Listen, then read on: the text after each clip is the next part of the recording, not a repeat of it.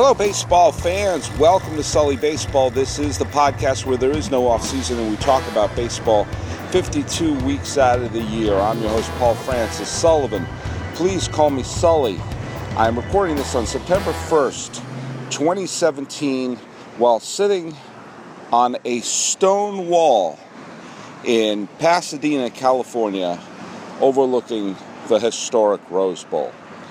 It is right now, let me show you, I'm going to use my magical smart telephone that I have here, and I'm going to go check what the weather is in my hometown. Right now, it's just about 80 some odd degrees.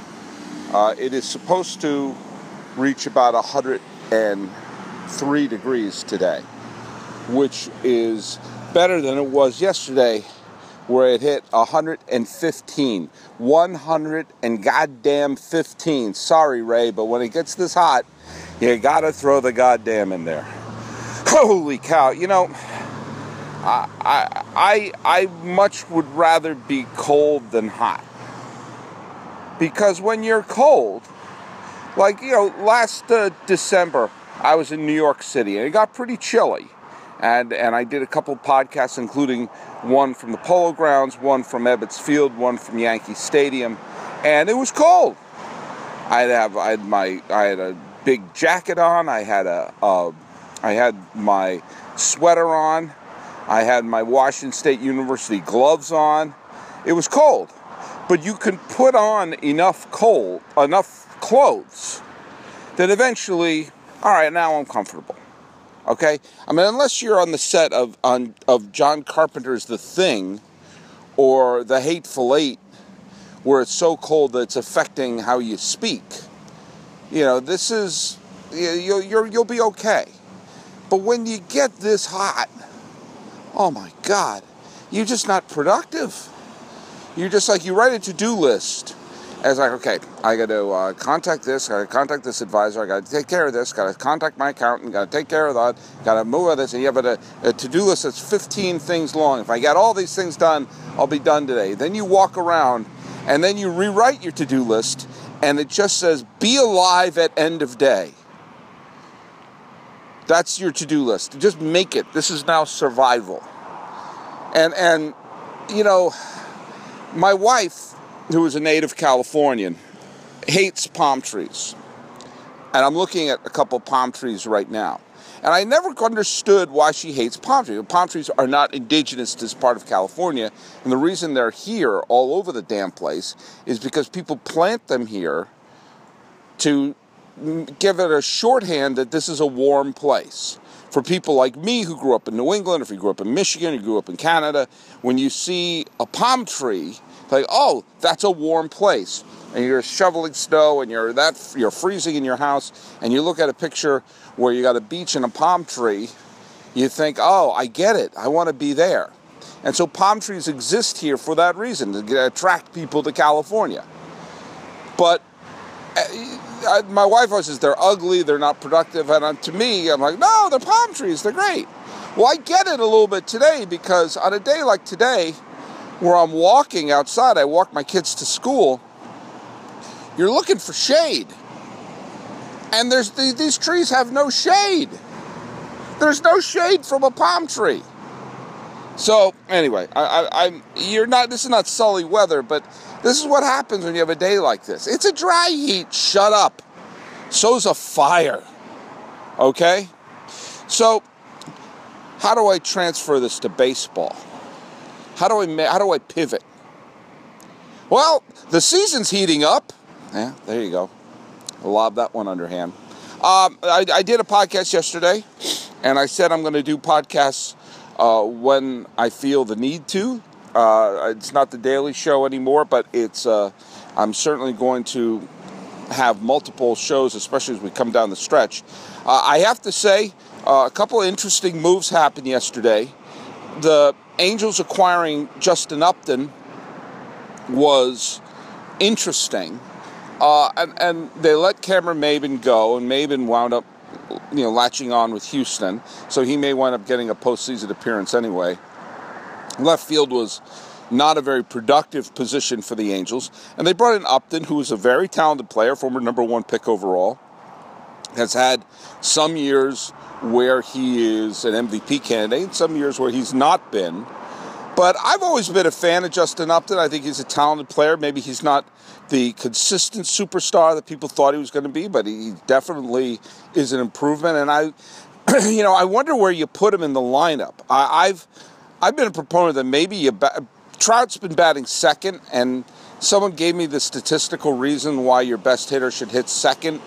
I always wondered why not first, because when you have the best on-base percentage person and they're the best player in the planet, shouldn't they be getting the most at-bats? I just feel that that's kind of what it should be. But I wonder what would happen if you batted Upton leadoff and had Trout batting right behind him. I mean, excuse me, Upton would see pitches. You don't want to pitch around Upton and then have him on first base with Trout coming up.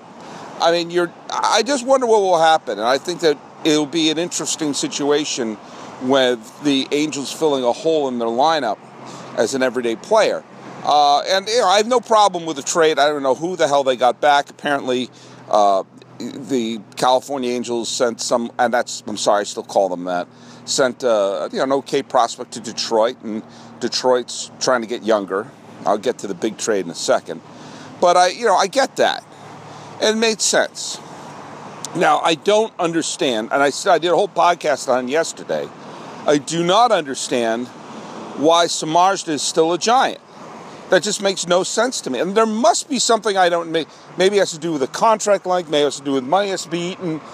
It's not a 5 and 10 situation where, because he played at the American League in 2014, and he played for the White Sox in 2015. I don't get this.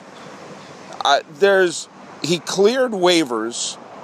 He is clearly a better pitcher every 5 games than what the Angels have in their number 5 starter, what the Twins have in their number 5 starter, what the Orioles have, in their number 3 or 4 starter.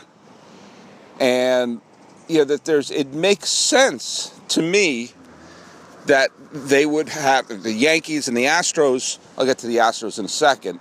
It makes sense to me that filling in that one hole may be the difference between a trip to the playoffs and no trip to the playoffs, that they would have made it. And it didn't happen. It would have made sense when you see some of the quality of the young players who are going in exchange for pitchers. It would make sense for the Giants to say, hey, what if we get someone who by 2018 or 2019 could be an everyday left fielder, that we don't have to worry about left field for the next 5-6 years,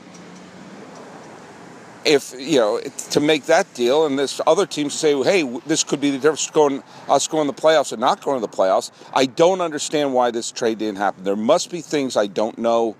I assume that's the case because these are teams that are smart organizations, and I'm just a schmuck sitting on a stone wall in Pasadena. But I don't get it. I don't understand. The Angels improved one part, but they didn't improve one of the most critical part, which is who you hand the ball to every 5 days. And yes, I understand, he doesn't play every day. Yes, but it affects the team down the stretch. It affects the team if you're not using your bullpen 4 or 5 innings a game. It affects the team when you're like, we don't have to score 10, 11 runs like we did against Oakland the other day to win. I mean, it affects the team when you do that. It affects the game before and after it indirectly. So, Sabathia is a Giant. I actually think the Giants are not in bad shape for next year. I think, if Cueto opts out, that's a hole, but I think they have some good pitchers. I think they have some good hitters.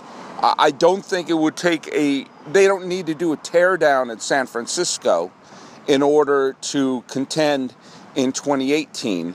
I just felt that dealing Sabathia would be a good way to fill one of the outfield holes with a long-term solution.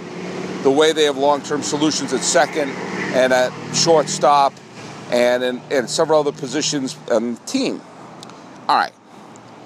But evidently there are reasons that happened. The Red Sox lost the game yesterday. They had the tying run at the plate at the end. There were some dumb base running decisions, two of them by Benintendi, that really, you don't know how the game will unfold. You don't know how the game will unfold if Benintendi doesn't try to take second base on that hit. You don't know if all of a sudden the floodgates open and it's a big rally. When the strike him out, throw him out, double play, you don't know what would happen if that inning goes on. So it's kind of difficult to say, it didn't matter because of this or that. Well, who knows? If there's a big rally and all of a sudden Sabathia unravels, then it's a very different game. And by the way, look at Sabathia is a great pitcher, borderline Hall of Fame pitcher, and by all accounts seems like a good guy, blah, blah, blah. I hate this whole complaining about the Red Sox bunting on him. I made this point before, but you know what? If you're playing in a major league game, then you're expected to field your position. And if you can't field your position, then you shouldn't be playing in a major league game. And part of fielding your position, if you're a pitcher, is fielding a bunt. Now, if you have a runner on first, and you know that runner can't really run that fast, and they try to steal second, should you not throw them out? It's like, but he's kind of injured. We should let him go. If you know someone has, or probably more likely, if someone has like an injury on their shoulder and they're having trouble getting around on inside pitches or something, you throw them inside. Because like, okay, that's a weakness. They won't be able to do this. This batter can't hit the curveball. Well, better throw him fastballs because he can't hit the curveball. No, you're in a major league game. You're trying to win a championship. And if you can't field your position because either you've hurt your knee or you're a 300-pound fat man, then maybe you shouldn't be on the mound. You know, I mean, you don't like that they're bunting. So what? I don't understand that. I mean, this is people trying to get to the postseason. All right, that's all I'm going to say. The Yankees, they played better than the Red Sox. The Red Sox made some dumb decisions. 3 decisions that really were, the 2 base running blunders by Benintendi and Betts not calling off Nunez on that pop-up to right field. There's the home run by Bird, the home run by Sanchez. You can't do anything really about that. But you don't know how innings unfold. Just don't make dumb mistakes. What I want to see, obviously I'd love to see the Red Sox win the next 3 games. Ideally, I'd like to see them split the series and therefore have the Yankees not gain any games. That's a lot harder to do when you don't win the first game. But, we'll see what happens. I'm still confident the Red Sox are going to win the division. And, by the way, the Twins are playing that the Yankees having home field in the wild card game is not in the bag. Now, it's September. This is when baseball gets to be at its best. And, of course, this is when most casual fans tune out. It makes no sense to me. I'm a broken record. The season should end on Labor Day. It should be a 154-game season that ends on Labor Day. That's the way it should be. Imagine what this weekend would be like if this was, if we're down the stretch, finishing it up. That's the way it should be, but it's not, and I can't scream at the tides. Now, with that being said, we take a look at the standings, and the Red Sox have the 4.5-game lead on the Yankees. I don't think they're going to blow the 4.5-game lead. Cleveland looks pretty secure, and Houston, of course, looks secure. And you still have the Yankees win made the scrum in the wild card not quite as tight as it was a few days ago, but still a modest losing streak by the Yankees and a modest winning streak by the Angels and Baltimore, and we have chaos. Now, we have the single most interesting trade happen in the entire season happened while I was asleep last night. I went to bed last night because it was hot, and I had like 5 fans pointing at me, and I slept on a block of ice. When I woke up, Justin Verlander was traded to the Astros. You had Justin Upton, who was traded from the Tigers for young players, and you have a man named Justin who's with Kate Upton, who was traded to Houston. This is significant on many levels. First of all, Detroit got several players back, about 3 or 4 different players. I don't know all of them. Apparently, they're all quality prospects from a Houston organization that is very, very deep. So if 1 or 2 of them turn into regular everyday players, then this is a quality move for Detroit. It's also a move psychologically for Detroit. I talked about a couple months ago where I didn't think this trade was possible. I didn't think I thought the contract for Verlander was prohibitive, and I just didn't think that they would be able to make a move. And if they would be a move, it would be an uber-rich organization, a very wealthy organization like the Yankees or the Cubs or the Red Sox or the Dodgers who would be able to pull it off. I would not have thought it would have been Houston. I think that it is a fabulous thing psychologically for the Detroit Tigers to basically say, look, Mr. Ilitch is gone. The window to win a World Series is now closed. They came close. They won a pair of pennants in the time that Verlander was there. 2006 he was there. 2012 he was there. They should have won the pennant. They should have won the World Series in 2013. The Red Sox were not the better team. This is coming from a diehard Red Sox fan. The Tigers should have won that series, and they should have beaten St. Louis in the World Series. But it didn't happen. And so now that era is over. Miguel Cabrera will be there because that contract is, immovable. And when the Tigers get good again, Cabrera will be the elder statesman and Hall of Famer, and there you go. But now they've traded away. They traded away J.D. Martinez and Justin Upton. They made a bunch of moves. I'm surprised they held on to Fulmer, but maybe there's something up their sleeve. I don't know. But by dealing Verlander, really the face of that era of Detroit, it was saying, look, it's over. The Tigers are probably not going to be good in 2018 and 2019. But maybe with the young players and turning of the page, by the time the new decade shows up in 2020, that this will be a contending ball club. And it's important to not cling, saying, oh, wait a minute, we're just really one more player. No, they're not. And so for the folks in Detroit, I hope you see this for what it is. That the Tigers had a wonderful era that came short of the big prize, and that's incredibly frustrating. I get it. I get it as a Red Sox fan for all those years, seeing great players come, great players go without that moment of exaltation, and especially the Tigers coming so close. But it didn't happen. And you can't be what happened with certainly the Phillies, who actually did win a championship, kept the team together for too long. There's been several franchises that kept kept the band together too long, and you wind up being a team. I mean, look at what Detroit has become. It takes mediocrity to be an AL contender this year. If the Tigers were merely a 500 team, they would be within 2 or 3 games of making the postseason.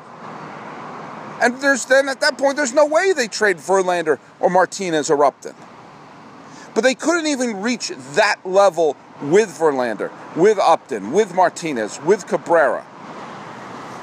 So if you can't even reach the level of break even with this group, then you might as well say, well, then let's just build for something new and something younger and a brand new team to embrace and root for. I'll say this as a Boston fan, and I know people are tired of hearing me talk about the Red Sox, but I will say that, tearing down the teams that won 04 and 07 wasn't necessarily easy or always smooth, but I love that the players I'm rooting for, like Bogarts, Benintendi, Jackie Bradley Jr., Rafael Devers, Mookie Betts, all these young players on the team, you start saying, oh man, these are new young players that are exciting to root for, and they'll be here for a while. And it will happen with Detroit. So be glad you had a Hall of Fame pitcher, and I think Verlander's going to go to the Hall of Fame, who will have spent more than a decade with your team, and which is in the free agency era all you can really ask for, and will have had his best years with the team, and could have arguably won the Cy Young Award last year. It went to Porcello. I'm a Red Sox fan, and I did not agree with Porcello being the Cy Young Award winner. Personally, I would have given it to Kluber last year, but you could have Kluber or Verlander, I think, were, in my mind, dead even, so naturally they gave it to Porcello. But be glad that you had these great seasons with him, the MVP and Cy Young season, and just the one, he couldn't have the final win, but he did everything else. And be glad you had that. Eventually the number will be retired and the plaque will be in Cooperstown. Now, how does this affect Houston? It doesn't just affect Houston, it affects everything. It really affects everything. Because the mindset of the American League playoffs up until this point has been, Houston's going to have the best record because they got off to the great start and they've been beating the snot out of terrible teams. But the pitching has not been, especially the starting pitching, has not been championship caliber. And the idea that, like what I was saying just a few days ago, maybe just yesterday, the idea that if you win the wild card, if you're one of these teams that are hovering around 500 but still could be the wild card, whether you're Minnesota, Anaheim, Baltimore, Kansas City, Tampa Bay, all these teams that are really just not having great seasons but could wind up being the wild card team. If you win the wild card game, you face Houston. If you face Houston, that's a beatable team. And if you're hovering around 500, getting the second wild card, there you have a realistic shot of getting to the American League Championship Series. Well, all of a sudden, that whole notion of, Houston's pitching is one of their Achilles heels, and the Astros will be one of these teams that wins like 100 games but loses in the division series, is now filed under not so fast. Not so fast. You're not asking Verlander to win the Cy Young Award. He's not going to win the Cy Young Award this year, but he's been looking good recently. And if you hand the ball to Verlander against anyone on the Yankees, who's going to start Game 1 of the Yankees, the division series? Severino, Tanaka, Sabathia? I take Verlander over that. With the Angels, forget it. With the Twins, you have Barrios and Santana are both having fine seasons. I would rather hand the ball to Verlander. All of a sudden, the notion of Houston being a paper lion, all of a sudden the idea of Houston, they have the best record of the regular season, but they're going to get their ass kicked because they're not designed for the postseason. All of a sudden, the number one seed looks a little more like a number one seed. Houston's got a damn good bullpen, something Verlander never had when he was in Detroit. But all of a sudden, you're now pushing Keuchel, you're pushing everyone else is down on one more spot in the rotation in Houston. And it changes the entire complexion of the American League playoffs.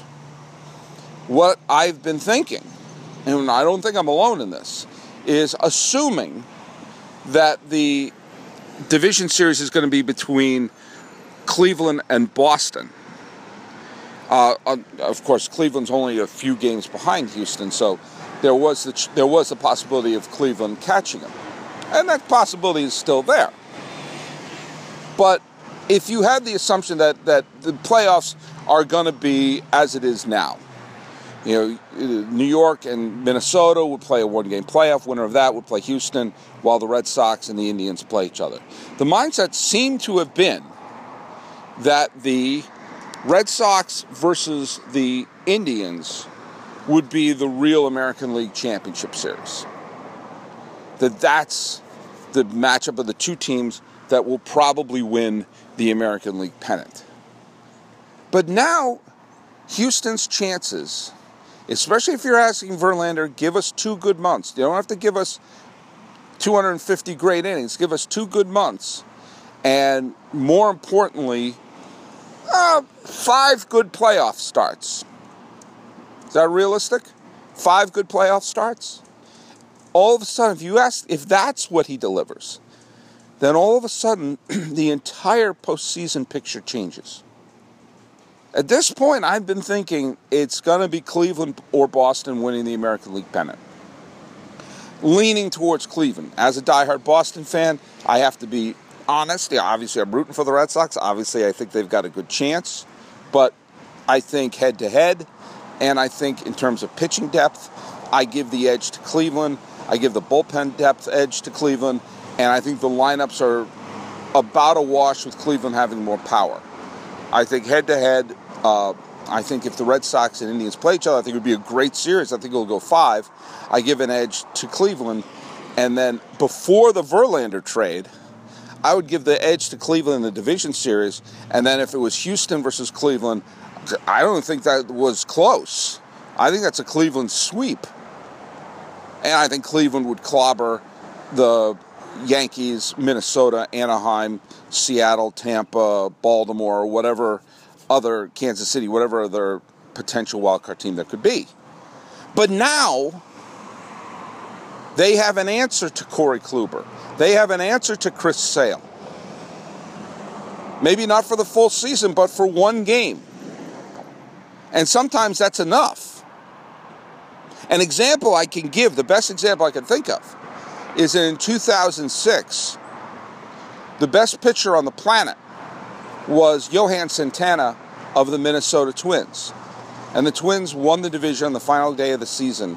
And there was a mindset that, hey, the way the Twins are set up, if they keep handing the ball to Santana, they have a chance to win it all. They played the A's in the first round. The A's started Barry Zito in Game 1. Zito had a very good year. And he outpitched Santana in Game 1 of the playoffs. You don't need to outpitch him for 35 starts. Over 35 starts, Santana was clearly the better pitcher than Zito. But for 1 game, he neutralized it. And the A's wound up winning that game and winning the series. Verlander versus Sale. Over 35 games, I give the edge to Sale. In 1 game, it's a coin flip. Verlander versus Kluber. Again, 35 games, edge clearly goes to Kluber. Over in 1 game, could go either damn way. Look at all the years the Atlanta Braves had the greatest starting pitching staff. 3 Hall of Famers they threw at you. Maddox, Smoltz, Glavine. Their number 4 starter was always someone like Steve Avery or Kevin Millwood or Denny Nagel, someone who would be the ace on other teams.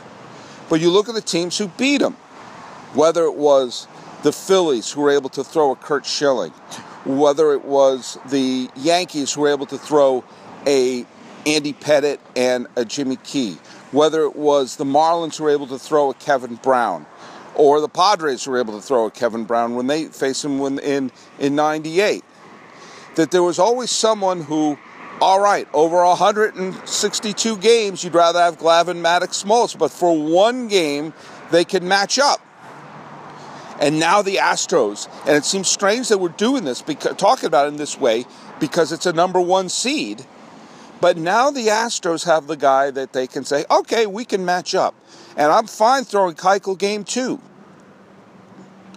Right now, the Astros have gone from me thinking, you know what, they're probably going to be beaten by... I would have picked Minnesota over the Houston Astros before this morning.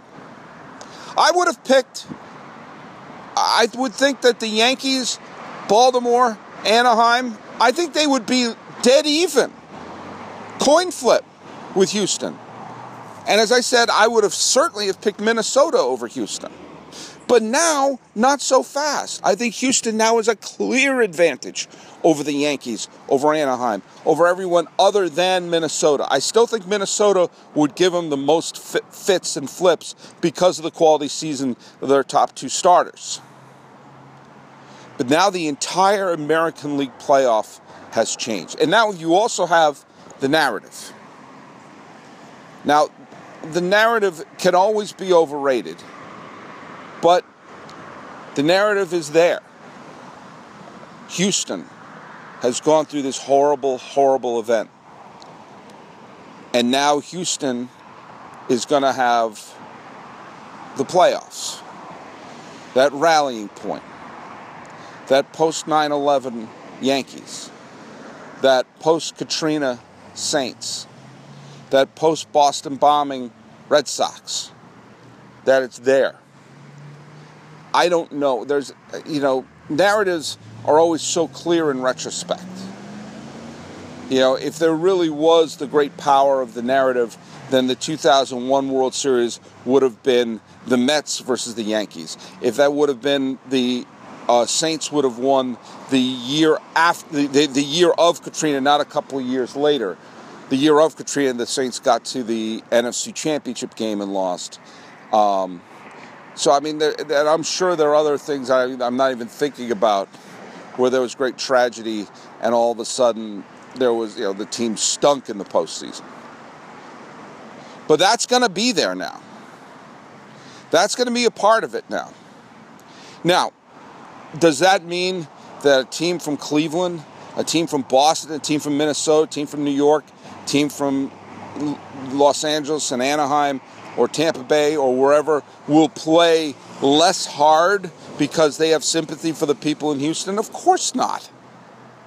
Of course not. But that narrative is going to be there. And funny things happen when you have a team playing for a city that just came off of something terrible. And here comes Verlander. And all of a sudden the Houston Astros no longer look like a paper lion. But I'll tell you what I look like. I look like a sweaty mess, even though I found some shade under a tree that was not a palm tree. So go to SullyBaseball.com, like me on Facebook, subscribe on iTunes, SoundCloud, YouTube, Twitter, Stitcher, Instagram. I'm everywhere. The music is by Ted Thacker and Patrick Feliski. This has been Sully Baseball for the first day of September. Down the stretch we come. I'm your host, Paul Francis Sullivan. Please call me Sully.